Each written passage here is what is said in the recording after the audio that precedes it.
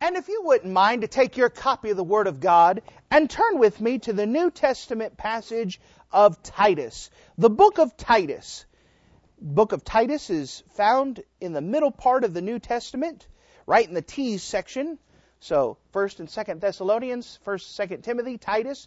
And then if you really need help, it's right next to Philemon, if you could find that a little bit quicker. Right after that comes the book of Hebrews. And then the book of James, 1st Peter, 2nd Peter, 1st John, 2nd John, 3rd John, the book of Jude, and finally the book of Revelation. So we're looking in the book of Titus. And we're going to look at a very encouraging passage as we think about what the Lord Jesus Christ and His second coming, that Jesus Christ is coming again. That is the hope of every Christian, is that Jesus Christ is coming again. Without the hope of Jesus Christ coming, then we don't have anything to cheer for. We don't have anything to look forward to. We have no hope indeed. And so if you wouldn't mind, look with me in the book of Titus, Titus chapter 2, and notice with me starting at verse number 11.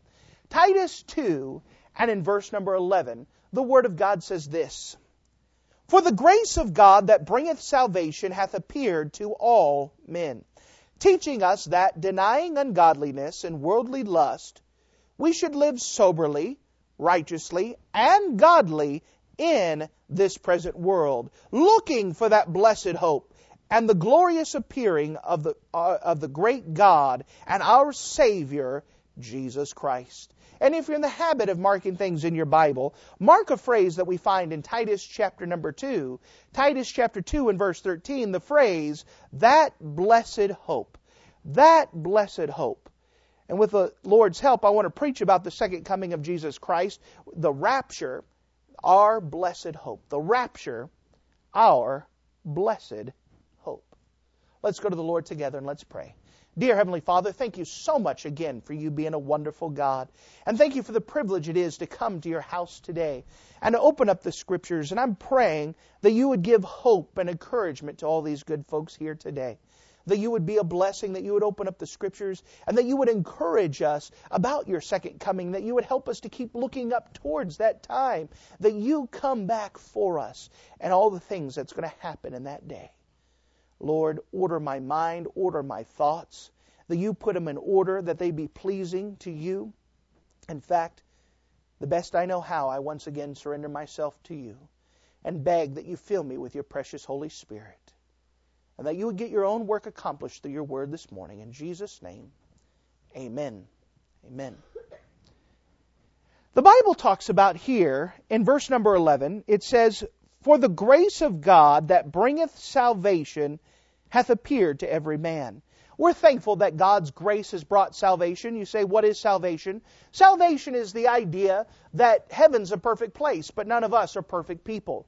But instead, because we're not perfect, we don't deserve to go to that wonderful place called heaven. Unfortunately, because of that, there's only two places to go when we die. A wonderful place called heaven or an awful place called hell. God never intended a single human to go to that awful place called hell. He created it to punish Satan and his demons. However, man goes there by default because we deserve to be separated from God. But that's why Jesus came the first time.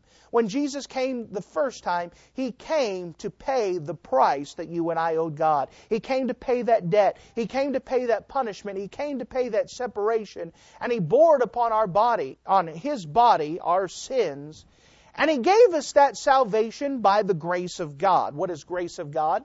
It's God's riches at Christ's expense. Basically, God is giving us the free gift of heaven, the free gift of forgiveness of our sins through the blood of Jesus Christ. Notice again what it said in verse 11. For the grace of God that bringeth salvation, notice this, hath appeared to all men. You know, the Lord is allowed to be able to study the Bible in English, that word all. In Hebrew, that has the idea of all. In Greek, it has all. And guess what? In all the languages, you know what the word all means? It means all. I know that's very theological. You know God has given salvation to all men. He's offered it to all men. That every single person has to make a choice whether to accept or reject. But God did not say, this group of people, guess what? You guys can have salvation, but you guys over here, nope. It's not even offered. God has offered it to all men. We have a whosoever will salvation. For whosoever shall call upon the name of the Lord shall be saved. For God so loved the world that He gave His only begotten Son, that whosoever believeth in Him should not perish, but have everlasting life. Christ has come because of God's grace, not because we deserve it, because of God loves us, and He's offered salvation to all men, that every single one of us can choose to accept that free gift. And God could pay that price. He's already paid the price. We just have to allow Him to pay that price for us. Notice verse number 2. So basically we're talking about 11. That's talking about the past. And verse 12, talking about the present. Teaching us that denying ungodliness and worldly lust, notice this, that we should live soberly, righteously, and godly, notice this, in this present world. You know that while we're living on this world, if you've accepted Jesus Christ as your Savior, there's an expectation of how you're supposed to live because of what Jesus Christ has done for us. How are we supposed to live? What are we supposed to do? Teaching us that denying ungodliness and worldly lust, that means we're supposed to deny them. We're supposed to stay away from ungodliness.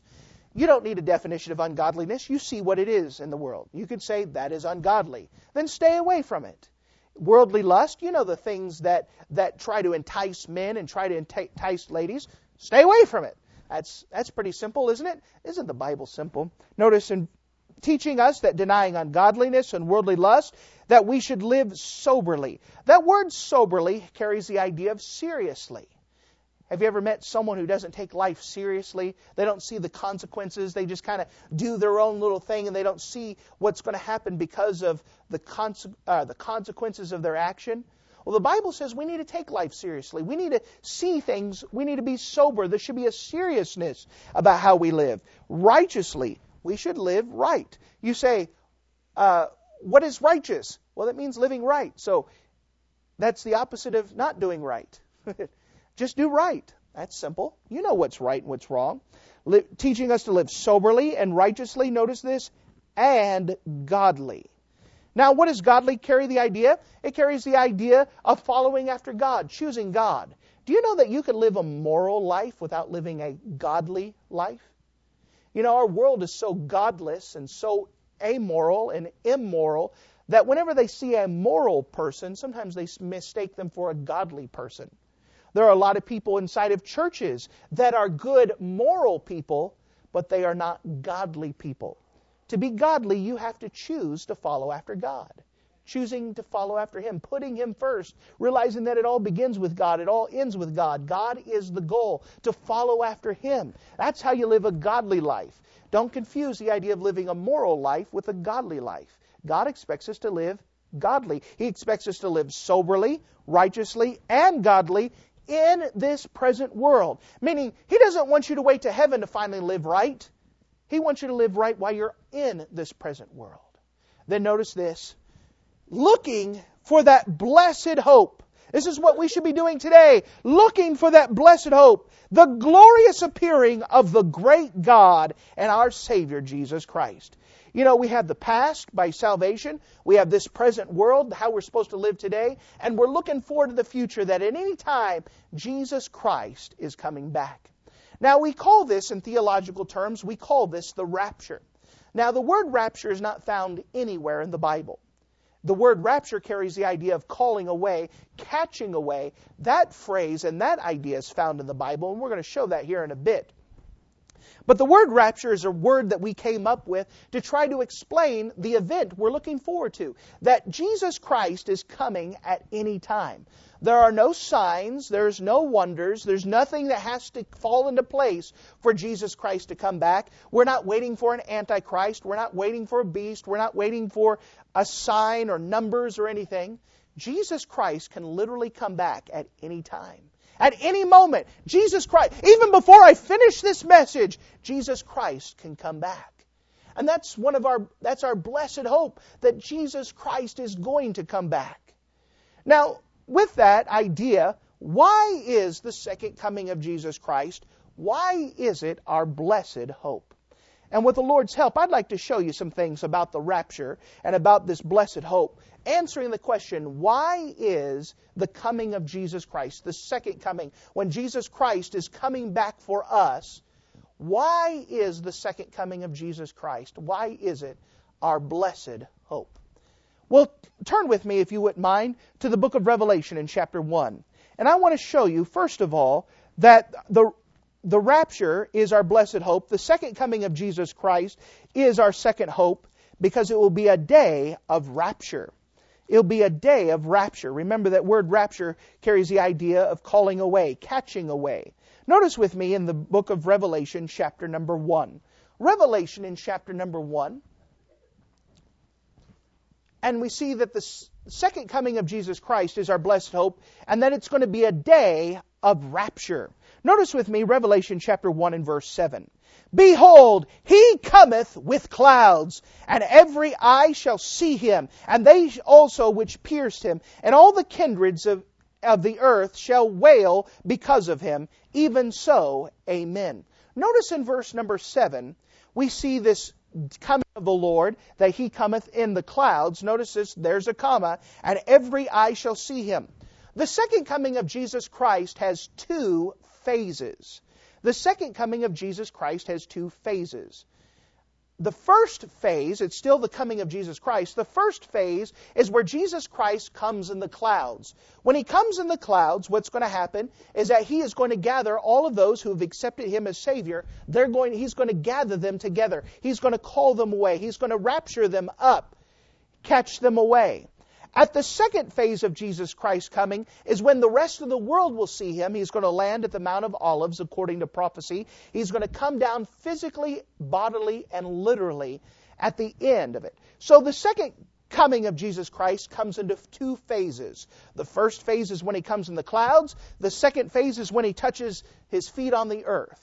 Now, we as Christians, we're looking forward to that day of rapture. We're looking forward when God calls all those who accepted Christ as his Savior. We're going to be called away. And when that happens, there's going to be all kinds of things that happen that day. But the first thing is that it's going to be a day of rapture. It's a day when we're going to be called away. Notice with me a second thing about this rapture, our blessed hope. It's going to be a day of resurrection. A day of resurrection. Notice with me 1 Corinthians 15. 1 Corinthians 15. It's going to be a day of resurrection.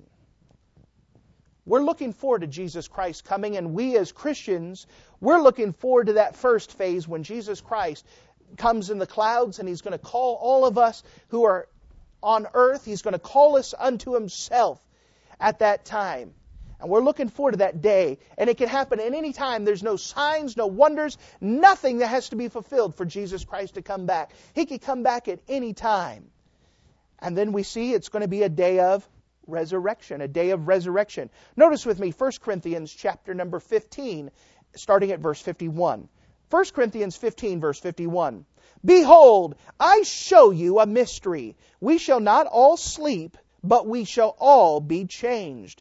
In a moment, in a twinkling of an eye, at the last trump, for the trump shall sound, and the dead shall be raised incorruptible, and we shall be changed. For this corruptible must put on incorruption, and this mortality must put on immortality. So when this corruptible shall put on incorruption, and this mortal shall put on immortality, then shall be brought past the saying that is written, Death is swallowed up in victory. O death, where is thy sting? O grave, where is thy victory? But the sting of death is sin, and the strength of sin is the law. But thanks be to God, which giveth us the victory through our Lord Jesus Christ. Therefore, my beloved brethren, be ye steadfast, unmovable, always abounding in the work of the Lord, for as much as you know that your labor is not in vain in the Lord. It's going to be a day of resurrection. What does this mean, this idea of resurrection?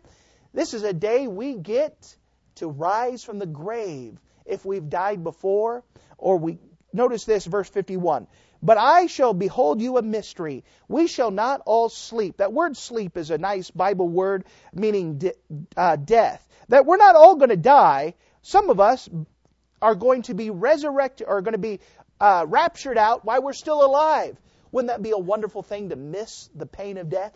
To miss the corridors of death? That when Jesus Christ comes, He's going to come and some people are still going to be alive.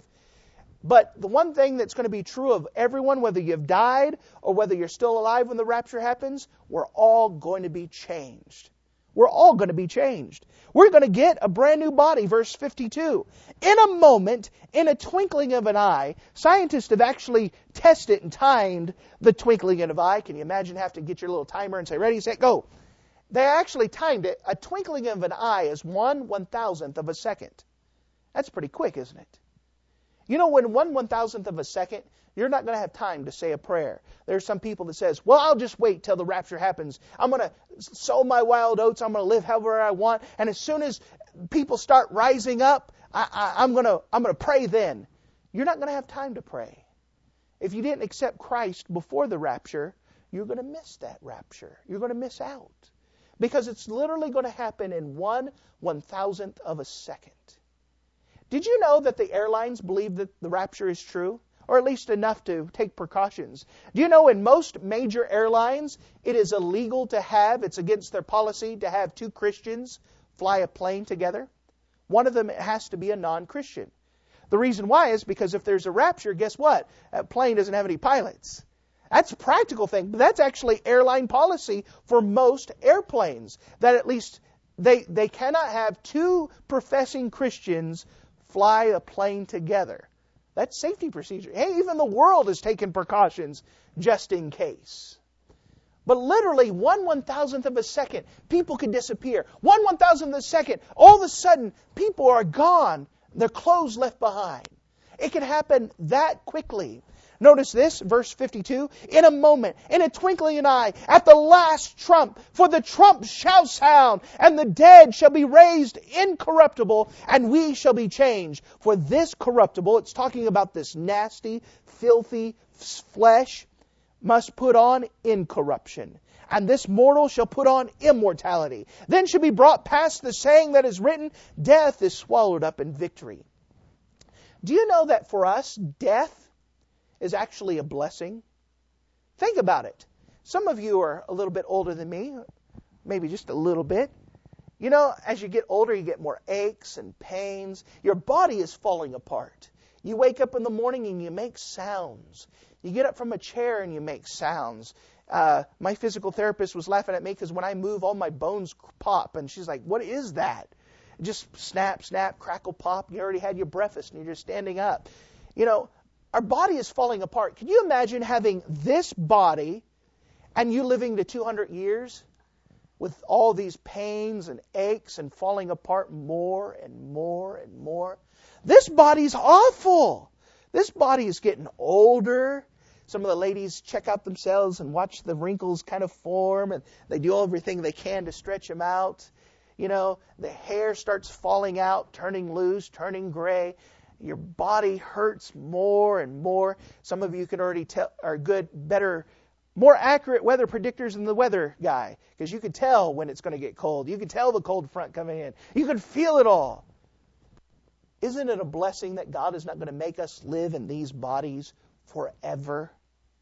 He's going to give us brand new ones. This is corruptible flesh. He's going to give us a brand new body that will not feel pain, that will not grow old, that will not get sick, that will not die. Oh, what a blessing that is. That's why it says here in the end of verse 54, so when this corruptible shall put on incorruption, and this mortal shall put on immortality, then shall be brought to pass the saying that is written, death is swallowed up in victory. O death, where is thy sting? O grave, where is thy victory? Aren't you glad that the grave can't hold you down? Aren't you glad that if you were to somehow die, that's not your permanent residence? But God is going to raise you up. Your body is going to get you're going to get a brand new body. And that you don't have to stay dead. And you can look at the grave and say, ha ha, you can't hold me down. You can look at death and say, listen here, there's some people that won't see death. Some of us are hoping for that we don't have to go through the corridors of the valley of the shadow of death. What a wonderful thing that we have hope. Verse 56, the sting of death is sin, and the strength of sin is the law. That's saying that we're all sinners. We all deserve to die. But thanks be to God, which give us the victory through our Lord Jesus Christ. You know what? We deserve to die. We deserve to go to an awful place called hell. We deserve to rot. But the wonderful thing, because Jesus died for us, we have victory because of what He has done. Not what I have done, but what He has done. And because of that, why is the rapture our blessed hope? Oh, it's going to be a day of rapture where we're called away. It's a day of resurrection. I get to live again. If I was to die, I get to live again. I get a brand new body. I don't have to stay in this nasty, filthy thing anymore. What a wonderful thing that is. Notice what else the Bible says about the rapture, our blessed hope. Why is it our blessed hope? Notice with me in the book of Romans, chapter number 8. The Bible says quite a bit about this day that we're looking forward to, the day of Christ. The day when Jesus Christ catches us away, calls us away. It's a day where He's coming back in the clouds and He's calling us to Himself. And it can happen at any moment. And it says it's a day of resurrection. It can happen literally in 1/1000th of a second. But when that happens, I get a brand new body. That's not going to grow old. That's not going to fall apart. Notice this. Romans chapter 8, and starting in verse number 18. Romans 8 and verse 18. It says, "For I reckon that the suffering of this present time are not worthy to be compared with the glory that shall be revealed to us. For the earnest expectation of the creature waiteth for the manifestation of the sons of God. For the creature was made subject to vanity, not willingly, but by reason of Him who hath subjected the same in hope. Because the creature itself also be delivered from bondage of corruption into the glorious liberty of the children of God. For we know that the whole creation groaneth and travaileth in pain together unto now. And not only they, but ourselves also, which have the first fruits of the Spirit, even we ourselves groan within ourselves, waiting for the adoption, to wit, the redemption of our body." Notice this, it's a day of redemption. Here it's talking about in verse 18 that, we have suffering, we have pain and all this stuff, but when we get to heaven, it'll be worth it all. This pain and suffering is going to be nothing compared to when we get to heaven. And part of what makes this world an awful place is that inner man. Have you ever messed things up and made things worse? Have you ever opened your mouth and you shouldn't have? Have you ever thought something in your mind and it just kind of corrupted everything? Well, the wonderful thing is it's going to be a day of redemption. I don't know about you, but I'm tired of sinning. I'm tired of failing my God. And one of the things I'm looking so forward to in the rapture is not only do I get a brand new body, but I get a brand new nature. When I get the brand new body, when the rapture happens, I'll no longer be able to sin against God ever again. What a wonderful thing that I won't have to sin against God. I won't have to fail Him day after day after day. I'm a pastor of a church, and I fail God every day. Oh, and I wish I didn't. I feel like Paul, he says, the things that I wish I would, I do or don't, and the things I don't want to do, I do. I'm tired of failing God. I'm tired of hurting Him. I'm tired of disappointing Him. Oh, why is this day a blessed hope? It's a day where I get a brand new body and a brand new nature, and I'll never fail God again. I'll no longer sin against my Savior again. Oh, to me, that's worth it all. Oh, I'm so thankful that, all these failings and all this, and how horrible this world is, it's going to be nothing till when we get to heaven and we get to live for Him and live in the millennium kingdom and have a body that won't fail or sin against God ever again. Oh, that's why it's our blessed hope. Why is the rapture our blessed hope? It's a day of rapture when God calls us away. It's a day of resurrection when we get a brand new body. It's a day of redemption where I'll no longer be able to sin against God again. I'll no longer fail Him. We'll no longer have the world that's so messed up because of sin. Why is the rapture our blessed hope? Notice with me in the book of 1 Thessalonians, we see something else. Why is the rapture our blessed hope? It's a day of rapture. It's a day of resurrection. It's a day of redemption. But in 1 Thessalonians chapter number 4, 1 Thessalonians chapter 4, we also see it's a day of reunion. It's a day of reunion. Notice with me 1 Thessalonians chapter number 4. Notice verse 13. But I would not have you to be ignorant, brethren, concerning them which are asleep, that ye sorrow not, even as others which have no hope. For if we believe that Jesus died and rose again, even so them also which sleep in Jesus will God bring with him. For this we say unto you by the word of the Lord, that we which are alive and remain unto the coming of the Lord shall not prevent them which are asleep. For the Lord himself shall descend from heaven with a shout, and the voice of the archangel, and the trump of God, and the dead in Christ shall rise first. Then we which are alive and remain shall be caught up together with them in the clouds, to meet the Lord in the air, and shall we ever be with the Lord. Wherefore comfort one another with these words. And the book of 1 Thessalonians, it's one of the first books written in the New Testament. Paul had been preaching, and he went up to the Thessalonian church, and he was telling them about the rapture and our blessed hope. And they wrote him a letter, and they said, Mr. Paul, we have a question. You came and you preached about the rapture, and we had a question. What happens to our loved ones when the rapture comes? What happens when Jesus comes back? What happens to those who have passed on before, who died? What happens to them? And Paul says, that's a good question. He says in verse 13, but I would not have you to be ignorant, brethren, concerning them which are asleep. Once again, that word sleep is a nice Bible word saying that they're dead, that they're passed on. I would not have you be ignorant, brethren, concerning them which are asleep, that ye sorrow not, even as others that have no hope. Have you ever been to a funeral where the people didn't trust in Christ and didn't know for sure that they're going to heaven, and none of the other people had that hope? Have you ever been at a funeral like that? There is no hope in that. There's nothing you can do to comfort them. There's no promises you can say this, see them again, if they didn't accept Christ as their Savior. Let me tell you, those are the hardest funerals to preach, when they don't have a testimony about them going to heaven.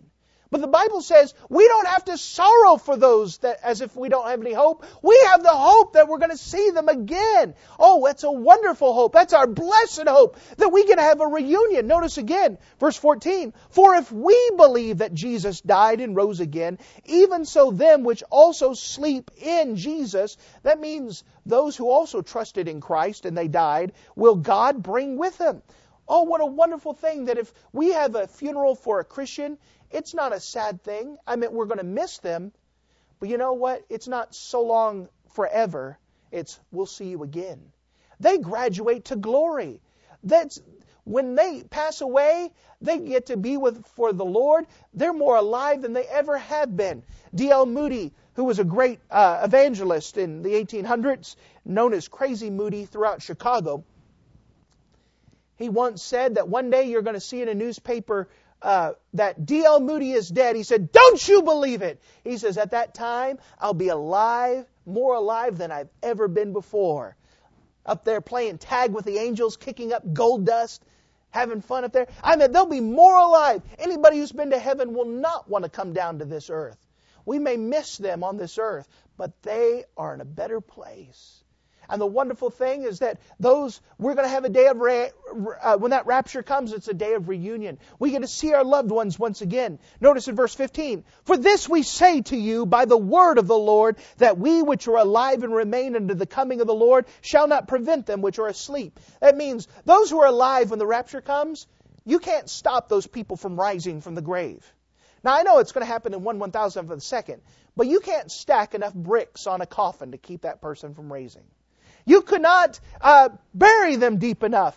You know what? You could even have them cremated. And guess what? God is still going to raise him. He's going to give him a brand new body. He doesn't need that old body. He's going to give him a brand new body. There's nothing anyone can do to stop someone from raising on that day. Notice this. For the Lord himself shall descend from heaven with a shout. I mean, he's coming in the clouds, and he's going to shout. And guess what? The voice of the archangel and the trump of God, and the dead in Christ shall rise first. And we which are alive and remain shall be caught up together. There's that word caught up. That's where we get our word rapture from. Caught up together with them in the clouds to meet the Lord in the air. So shall we ever be with the Lord. Wherefore comfort one another with these words. You know what? It's going to be a day of reunion. And when someone whose loved one has passed and they had trusted Christ, we could comfort them and say, guess what? You're going to see them again. If you've accepted Christ and they've accepted Christ, this isn't a sad day. We miss them here on earth. But we have a hope we're going to have a reunion one day. What a great reunion day to catch up with those before, to see all those who have passed on, and to catch up with them again. We have a blessed hope. This day of rapture, it's coming. It's a day of resurrection. It's a day of redemption. It's a day of reunion. But there's one more thing I'd like to show you from this Bible. Look with me in the book of 2 Peter, chapter number 3. The book of 2 Peter, chapter 3. Why is the rapture, why is the second coming of Jesus Christ, why is it our blessed hope? Man, it's the day that God is going to call us away. And it can happen at any moment. We're looking forward to Jesus Christ coming. It's going to be a day of resurrection where we get a brand new body. That even if we died, we're not going to stay dead. But He's going to give us a brand new body. He's going to give us an incorruptible body. A body that won't grow old. A body that won't deteriorate. A body that won't get sick. A body that won't die. A body that will have healed. Why is the rapture our blessed hope? It's a day of redemption. It's a day where I get a brand new body and a brand new spirit, and I'll no longer be able to fail God anymore. I'll no longer be able to sin against Him. Why is the rapture our blessed hope? The second coming of Jesus Christ, our blessed hope. It's a day of reunion. It's a day we get to see our loved ones once again and spend time, and we can comfort one another, and we have a true hope. Why is the rapture, the second coming of Jesus, our blessed hope? It's a day of rejoicing. It's a day of rejoicing. Notice with me 2 Peter chapter number 3. Notice first of all in verse number 4. 2 Peter chapter 3 and verse 4. Verse 3 for context's sake. Knowing this first, so this is important, that there should come in the last days scoffers, walking after their own lust. Do you know that there's people who scoff of the Bible? I know that may shock you, but there are people who scoff of the Bible. They say that this Bible's not true. It's a bunch of fairy tales. It's written by men. Let me tell you, they can scoff all they want. Why do they scoff? Why? The Bible answers that. He knows the hearts of men because walking after their own lust. You know, the only reason to reject the Bible is because they want to do something that's against the Bible. Makes sense, right? Do you know that there's no scientific reason to reject the Bible? The Bible's proven scientifically. There's no historical reason to reject the Bible. The Bible matches up with history. There's no archaeological reason to disbelieve the Bible. The Bible proves itself in archaeology all the time. There's no reason, there is no practical reason, no scientific reason, no legitimate reason to reject the Bible. The only reason why people reject the Bible is because they don't like the Bible telling them what to do. It interferes with their lifestyle. That's what the Bible says. That's the reason why they scoff at the Bible, they laugh at the Bible, they make fun of it, is because they don't want God telling them what to do. Notice as verse number 4. And saying, these are the scoffers are saying, where's the promise of His coming? For since the fathers fell asleep, all things continue as they were from the beginning of creation. So this is what the scoffer's saying. All right, Christians, you say you're a Christian and Jesus Christ went to heaven and He's coming back. You waited 2,000 years. Where's the promise of His coming? He says He's not coming back. Get it through your heads. What you believe is not true. Have you ever heard someone say that? I have. People actually say that. They actually say, where's your Christ? You say He's coming back. Where is He at? Say the Bible's not true, and they find something. You know that this is what we're still waiting for. 2,000 years is a long time to wait. But you know, God doesn't work on our timetable. I don't know if you've ever figured that out yet, but God doesn't work on our timetable. He's got His own plan. Notice, jump to verse number 9. So, in verse number 4, it says, where's the promise of His coming? Verse number 9, it answers the scoffers. The Lord is not slack concerning His promise. What promise? The promise that He's coming back. As some men count slackness, but is long-suffering to us word. Why isn't Jesus coming back? How come He just doesn't come back right now? not willing that any shall perish, but all shall come to repentance. Do you know why Jesus is tarrying His coming?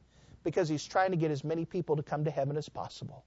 He's waiting for more people to get saved, more people to accept Him as Savior. He's waiting for that last person to trust Christ before He comes back. Isn't that a wonderful God that He is patiently waiting to try to get as many people to go to heaven as possible? That's a great God. I know some of us are impatiently waiting. Come on, God, I'm tired of this world. I know you're probably tired of this world. God, hurry up, I'm tired of feeling pain. You ever wake up and just wish that God would just take you? Maybe it's not physical pain, maybe it's a broken heart. God, I miss so-and-so. I miss him so much. Oh, maybe it's some type of thing that you're going through, some type of trial. Oh, God, please just take me out and I don't have to deal with this anymore. But God is a gracious God, and there's a reason why He hasn't come back yet. Because He's waiting for more people to get saved.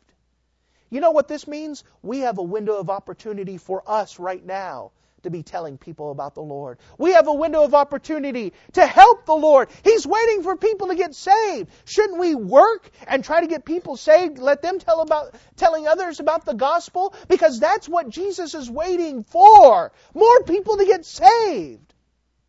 Oh, what a wonderful thing. You know, I made it a personal goal. I don't know if the Lord will allow me or not. But my personal goal is I want to be the person to lead that last person to the Lord. Wouldn't that be a wonderful thing where you just show them from the Bible and you just, right when you say, would you be willing to accept Christ as their Savior? And before they even say anything with their lips, they've already accepted it with their heart. And right then and there, God raptures us up. And people say, when you get up to heaven and you get up to the millennium kingdom, they say, what was you doing when the rapture came? I was there with the Bible open, and they bowed their head and woohoo! We took off like a rocket. Wouldn't that be a blessing?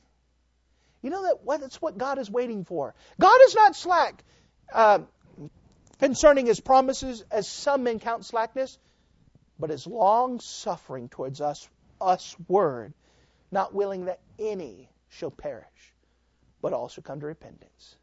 The only thing that is holding back Jesus' coming is not signs, not waiting for some guy to take office, not for some new technology. The only thing that is keeping God from coming back right now is that He still wants people to get saved. And it is out of His graciousness, it is out of His long-suffering, it is out of His kindness that He hasn't come back yet. Because He wants people to get saved. Maybe perhaps there's someone in here that has never trusted Christ as your Savior.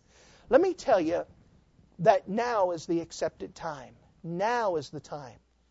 What would happen if you're sitting in a church service and the rapture happens and you're there all by yourself? Wouldn't that be the worst feeling in the world? Now, I'm not trying to scare people to heaven, but I'm trying to say what reality is. There is nothing that is holding back Jesus' coming except His own long-suffering. And that's not going to be forever. He's waiting for people to get saved, but there's a time where He says, all right, that's enough. Everyone's coming to heaven. Everyone the rapture now occurs. And if you didn't accept Christ as your Savior, you're going to miss that rapture.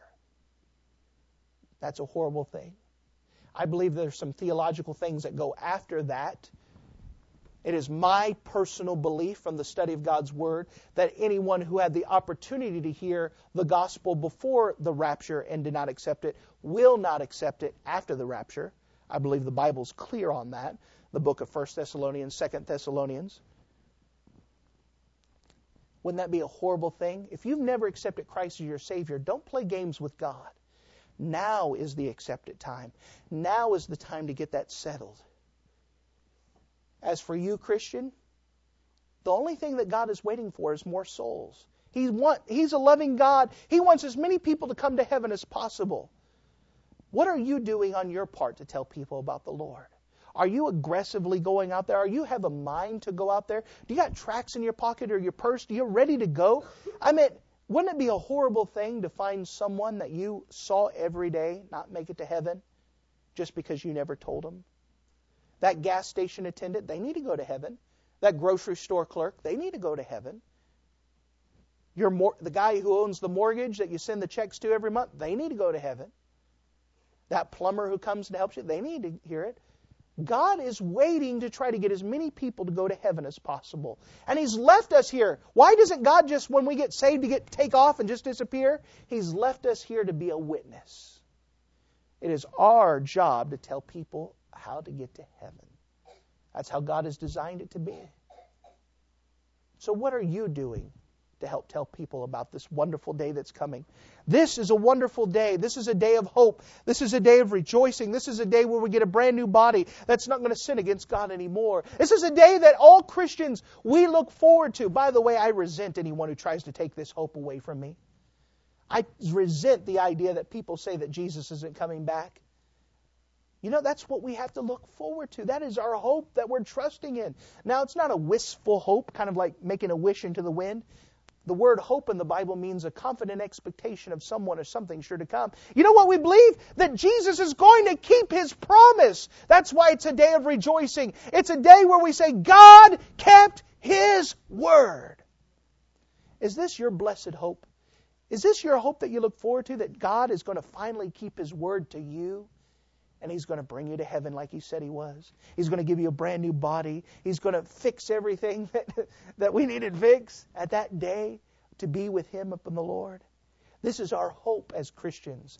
This is our blessed hope. This is what we're putting everything into, our faith and trust. You say, but you can't test it or prove it. No, it's faith.